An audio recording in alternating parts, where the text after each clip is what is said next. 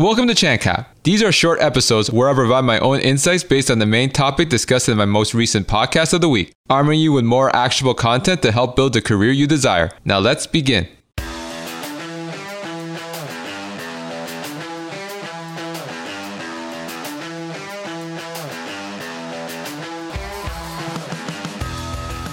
Thank you again to Tammy for coming on my podcast and discussing how to stop the scary Sundays and learn to love Monday again. Now, although there's a lot of talk about the recession and you may want to play it safe, you are going to hurt your mental health in the long run. Because if you are in a very toxic environment, if you stay there over the long term, it can destroy your confidence, your psyche, your mental health, your physical health, and your general well-being, and that will all add up. Don't forget to mention that when you do eventually leave, you'll have PTSD from your former work, and it will play a part in your new job. A perfect example of this is dating. If you come out of a bad relationship, even if you deep down want to start fresh with a blank slate, you are always going to have the beware approach because you've been hurt in your previous relationship. So that's why it's so important to get out if you don't feel is the right environment for you. Now, the issue here is leaving your current toxic job or a job you're not passionate about to a new job doesn't automatically mean that the environment's going to be better and the work will be more fulfilling. You still have to do your research. I know professionals that have left jobs for greener pastures and have regretted it, even though they were making more money. So the question is, how do you know if the companies you're interviewing at are the right fit for you?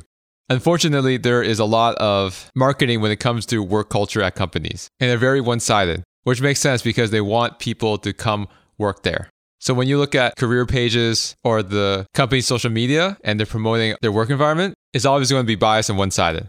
Now, on the other hand, if you go on review sites such as Glassdoor, that may not be an accurate representation either because it's usually the most disgruntled employees that write bad reviews. For example, when it comes to restaurants, people tend to leave a bad review over a positive one because they're angry and they want to do something about it. While someone that had a positive experience at the restaurant, they may leave a review or they may not. So company reviews are one-sided that way as well from a negative perspective. So you have the company's own channels and website promoting how great it is, and they have disgruntled employees saying how bad it is. So how do you really find the middle ground?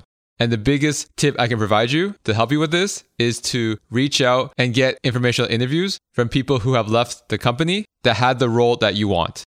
The issue with reaching out to people that currently work there is that they are going to say good things about the company because they still work there and they want to keep their job, just in case the conversation that you have with them spreads to the higher ups. So someone that no longer works there is going to be less biased in their thoughts and feelings of the company. Now, that's not to say that everybody who leaves hate the company. Maybe they want better opportunities somewhere else because the days of working at the company till you retire are long gone. In addition, the reason why I say you want to conduct informational interviews for people that left the company that had the role that you want is that bigger companies tend to have different team cultures. For example, the accounting department might not have as good a culture as marketing, as an example. Or other business units might have better systems in place compared to other business units. So by reaching out to people that had the role that you want, because their feedback is going to be more accurate to what you're trying to go for, because if you get hired for that role, the chance of you working for that exact same team that person you spoke to previously worked at is very high. So to summarize, if you want to get valuable information about a company's culture and minimize the bias with it, the best way to do this is to conduct informational interviews with multiple people that held roles or similar roles at the company you want to work for that have recently left. And the reason why I say recently left is that if you conduct an informational interview with someone that left the company 5 years ago, their memory might not be as accurate. And the team may have most likely changed since they left. So conducting an informational interview with someone that left, let's say 1 to 2 years ago, will provide more accurate information of what the work culture is likely going to be today. Making a career move is a big decision. So put a little bit of effort and due diligence in doing your research to ensure you make the right career move. Your future self will thank you. And that wraps up this week's edition of ChanCap. And in next week's episode, I will be inviting a professional that did what she called a triple jump, which is changing companies, country, and industry. That will be out next Tuesday on all popular podcast platforms, so make sure you subscribe so you don't miss out. This is Chan with the Plan, the podcast. I'm your host, Max Chan, and I thank you for listening.